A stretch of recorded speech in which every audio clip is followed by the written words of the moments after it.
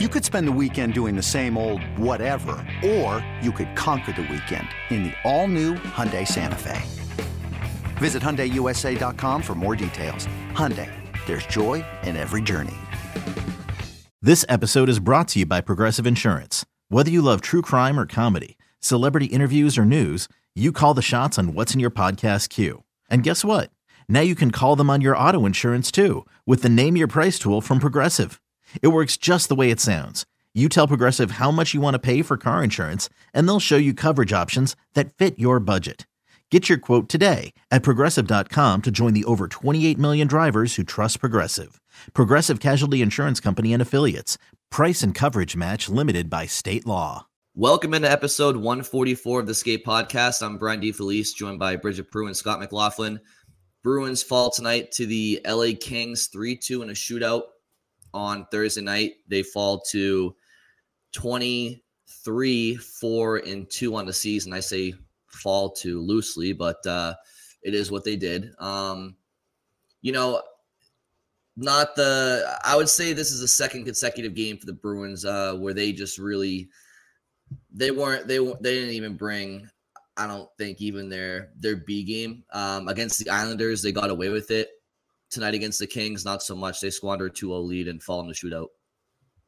Yeah, and that, after the game, there was still some talk of they just had a long road trip. They haven't practiced since they got back because obviously they had Monday off. That was their travel day. Tuesday is just a morning skate before the game. But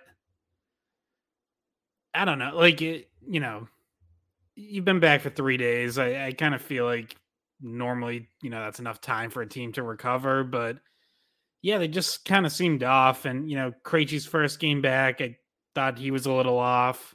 And they've been such a great third period team. They've been the best third period team in the NHL.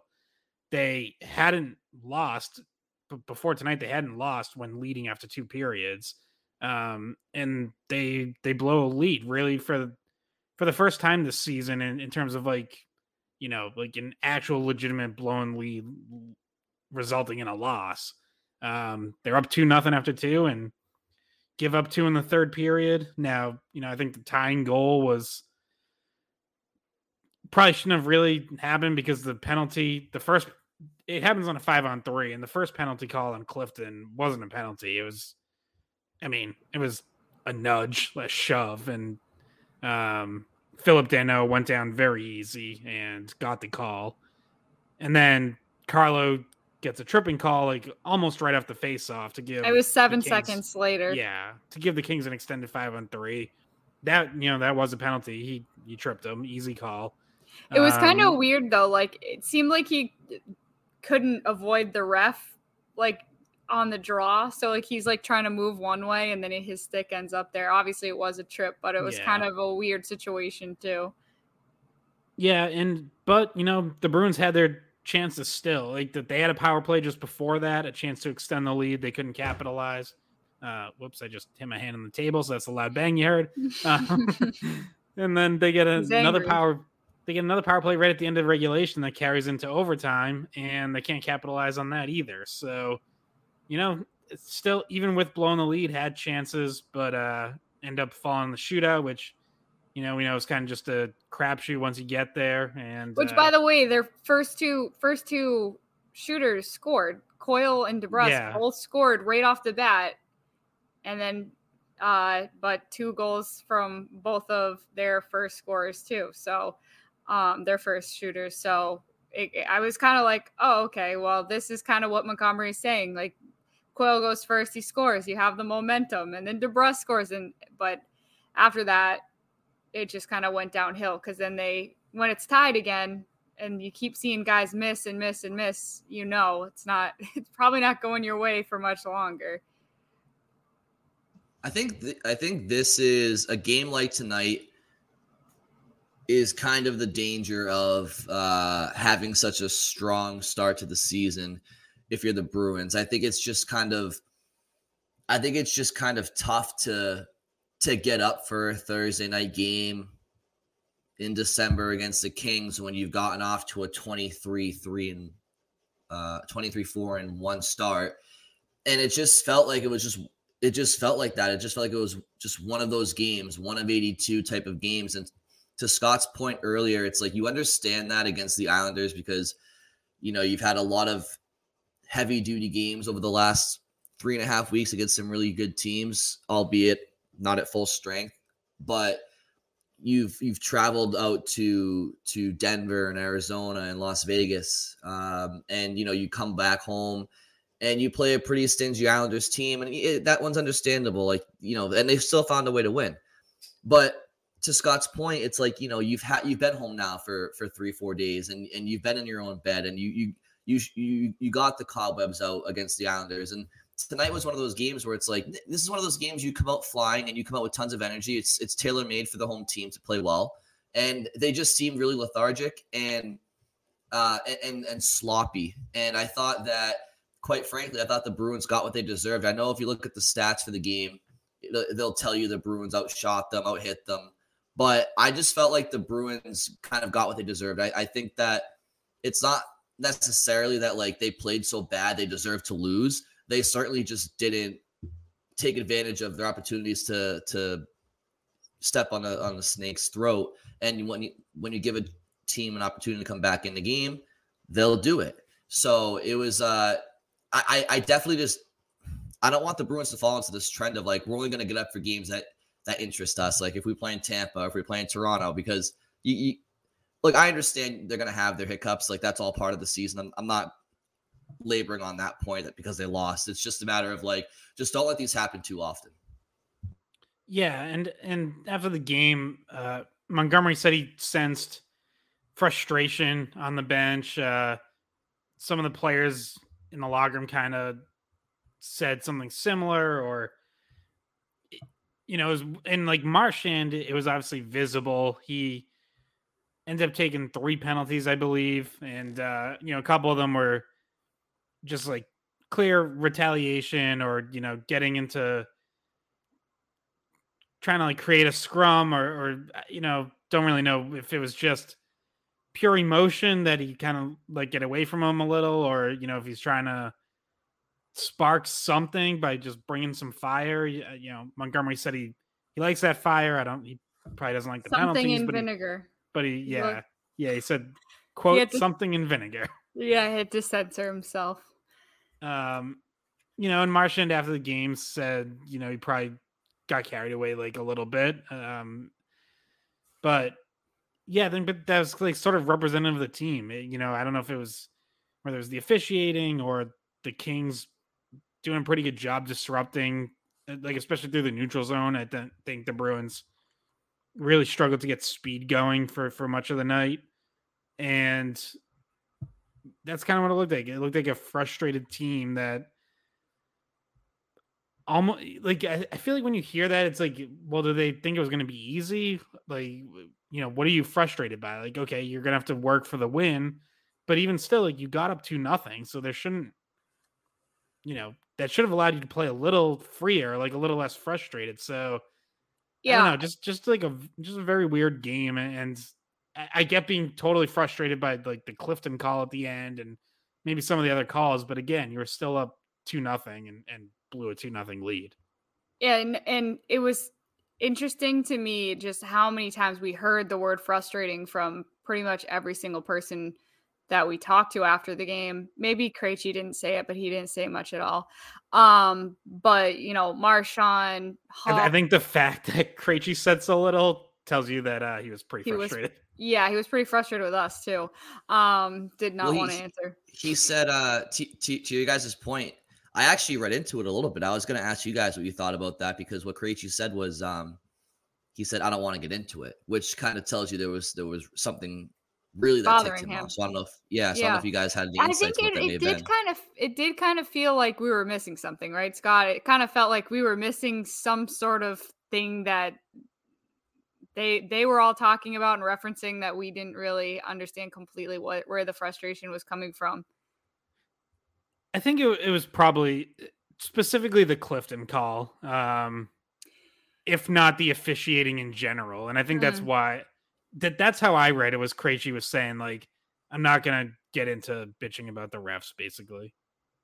Well, I think for both teams, like, I definitely think watching that game, I thought the refs were way too involved. You look at this, you look at the stat line, and both teams had 6 power plays, and both teams went 1 for 6. So I'm not saying this from a perspective where it's like, oh, the refs screwed the Bruins, like, put the whistles away. I'm saying from a neutral perspective for both teams. Like, if I'm a Kings fan or a Bruins fan or just a neutral fan watching the game, you watch that game and the refs are way too involved. To call 12 penalties in a 60-minute, well, I guess that's not true. It was a 65-minute game, and one of them did bleed over. But they called 12 penalties in regulation. The last one carried over. That's way too much involvement, and it's dictating the outcome of the game.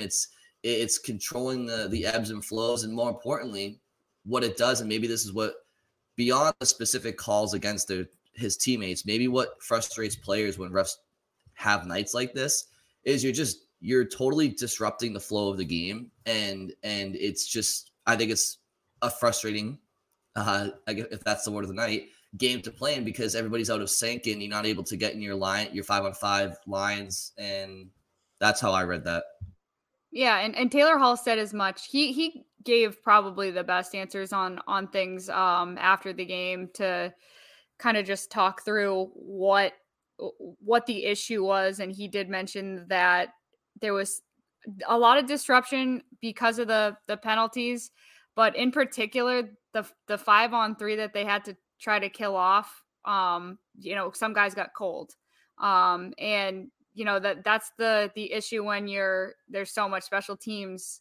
Some guys are just not getting ice time for extended periods of time because they're either not on the penalty kill, they're not a penalty killer, like Matt Grzelcyk say doesn't get a lot of time on the penalty kill, or they're not a forward that comes out and plays much time on the power play. So that's another thing that kind of it messes up people getting cold and people not getting shifts and kind of getting out of the game a little bit. Yeah, I mean, like Trent Frederick, who's been playing really well recently, ends up at 10:45 for the game because he doesn't play in power play or penalty kill. So yeah, like absolutely, they got guys out of rhythm. Again, something you have to fight through, and I don't think it excuses blowing a 2-0 lead, but it does kind of add to just the whole feel of it just being, kind of an odd night. Really, the second one of the week. I mean, that Islanders game didn't feel like, a normal game, or a game where like the Bruins were on. They had to kind of just slug their way through it. And this was a lot of the same. It just very, very disjointed. You saw a lot of shifts with line combinations that weren't what they were on the depth chart because they're coming off a power play. So, the guys who were just on the power play had to sit a next shift. They're coming off a penalty kill, and the guys who were killing the penalty, miss a shift. Like, just, I'm pretty sure I saw Nosek out there with like Hall and Pasternak at one point in time, and I was like, I don't know what's going on with this, but that was after one of the penalties. So yeah, it definitely disrupted the lines, and something that when we talked to Marchand, I want to get your opinion on this. Today, once again, it came up about him still not being 100% recovering from injury, the double hip surgery. One thing that he said that was interesting to me, I tried to tweet it, but my Twitter just like not working right now. I blame Elon, but I was gonna say, did you tweet the location of Elon Musk's jet? Because I know, I think I was one of those journalists that got suspended. But so Marchand said that one of the things that he's been told by Montgomery to watch out for is extending his shifts, because he's not fully in the shape that he usually is in during the season because of that recovery time for him. And so he's been extending shifts, and then that affects him a few shifts down the line, and it's affecting him, 1 shift later, 2 shifts later, 3 shifts later. So he's trying to cut back on that, take shorter shifts so that it doesn't impact him, as the period goes on. So that's just a conditioning thing. And I think the word that coach used was learning curve for like how much his body can handle at this point after the double hip surgery and where he is physically is kind of not what he's used to. So he's having to change a little bit about his game to make up for that. Yeah. And I also thought that was interesting coming on the heels of I don't remember if it was when they were on the road or if it was since they came back. It all kind of blends together. But at some point recently, he made a comment about Bergeron, like what makes him so effective. And one of the things he highlighted was that he changes off quick. So he's always, he's never caught out there tired. So, he shortens his shifts, gets back to the bench, and then he's fresh for his next shift. And, now you kind of piece the two together and it's like, okay, obviously, yeah, like there's clearly a message to Marchand of like, at least for the time being, at least until you get, your full endurance back, if and when that happens, try to be more on the Bergeron schedule. Like keep your shift short, give it your all for 30, 35 seconds, and then get off. Don't try to extend it to 45, 50 a minute, because you want to make sure that you're recovered for the next shift, that line isn't sitting on the bench for a long period of time. So if Marchand's wearing himself out, on a long shift and then it's kind of bleeding into the next one, yeah, like that would help explain some of like the 5-on-5 inconsistency that I think we've seen from him at times, because on the power play, he still looks really good. He's putting up points there. He gets the goal tonight on the power play. But 5-on-5, it's not like his game's bad, but it's just not up to the level that we're used to seeing. Well, that's because, on the power play, you're not usually playing end-to-end hockey. When it's 5-on-5, you're playing end-to-end, you're wearing yourself out more, you're transitioning. Hopefully, if your power play's, doing what it needs to do, most of the time is spent in the offensive side of the ice. And even when the puck gets cleared, you don't necessarily have to clear all the way out. You just got to come back to the neutral zone. So that it takes less out of you. And that it makes a lot of sense when you put it like that. And we see the stats that bear out that he's been better on the power play since he's come back than 5-on-5. And we kind of been starting to get a little bit of the reasoning, the conditioning, and it makes sense that, the injury is factoring in the way it is. How about that goal though tonight with Pasternak behind the net, fearing for his life? Did you guys catch that? Yeah, that was hilarious. And it almost fell over. And then you see Marchand laughing in the celebration. But look, I mean, hey, his snapshot's still there. I think. I think that tonight was his first point in 5 games. Is that what they said on the broadcast? So look, I mean, that tells you he's even struggling a little bit on the power play too, because you'd like to think he get a pointer here and there in the last 5 games in the power play. But I mean, look, for Marchand, my opinion has just stayed the same all year. It's like I just care that he's healthy and the best Marchand that he can be come, April and May and hopefully June. I'm not, as far as I'm concerned, it would be great to see him be back in the running for like the Hart Trophy. But I just think that when you miss a month of the season, it's tough to get yourself back into that race. And so it's possible his years of putting up 100 points, 110 points could be behind him because as you get older, you might play less games and whatever. But all I care about is that Brad Marchand is Brad Marchand in the playoffs.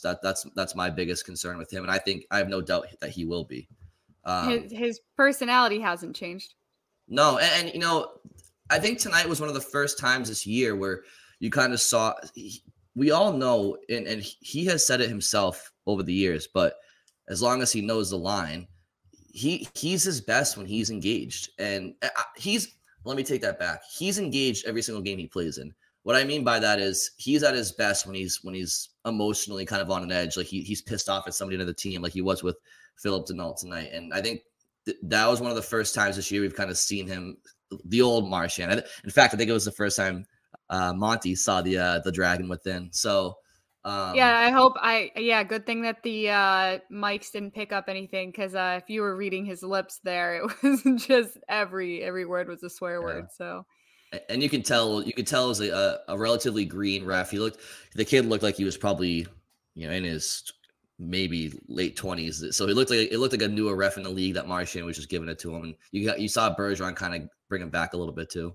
And that the one penalty that we really saw him, trying to get in the ref's face about, where he was particularly angry. I don't think they showed it on the TV broadcast, but as soon as he got in the box, he just, I don't know, I assume broke his stick, because I just heard it slam against the penalty box door. So they didn't show it on Nesson, but and he just slammed the door shut. There was a lot of loud noises coming from inside the box. So he was, even sitting in there just pissed off, and you know what?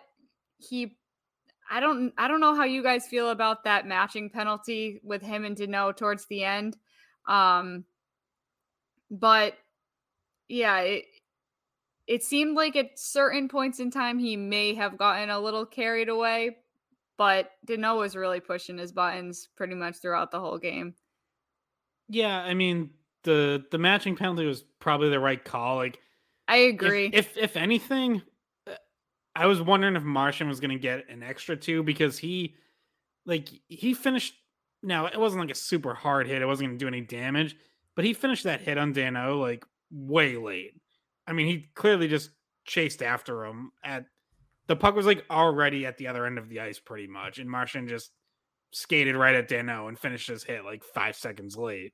And that's what set it off. And he was pissed off from early in the game, because I think it was earlier in the game that he got the cut. He ended up with a cut by his eye. No, I asked him, and he said it was from the Danault when he went to the ground with Danault. Oh, so from the end. Yeah. Yeah. But yeah, so I mean, they had a thing going all night, and I don't think he had stitches. It was just kind of taped. It was almost like a butterfly stitch or something like that. Yeah, it didn't look like a real stitch, but it was it was right. It was in a dangerous spot though. It was right on the corner of his eye, like literally where your eyelashes stop. That was right exactly where it was. It looked like it was, almost an injury to the eye, which would have been a lot worse, obviously. My guess is it was from his visor hit, when his head hit the ice and his visor hit the ice.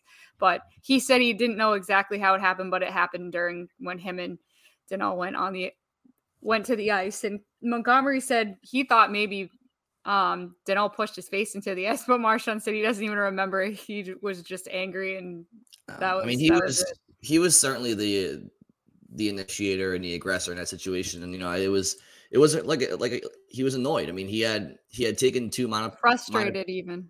Yeah. I should have gone with that. I mean, he took 2 minor penalties earlier in the game. The first one, I mean, look, when you have a puck that's up for grabs, it looks like an NBA center court toss up. If you're gonna cross check a guy in the back, whether it was malicious or not, like, it's the entire arena is looking at that situation, so there's no hiding from it. And so that was a stupid penalty. That was an offensive zone penalty as well. Yeah, it was. Yeah, but it was just it was obviously going to be called. But the one in the third period, I think it was the third period, where he was pissed off because he thought the guy was chicken winging him, and he probably was. I think it was Kevin Fiala. He was, but. He was definitely his temperament wasn't at its best tonight.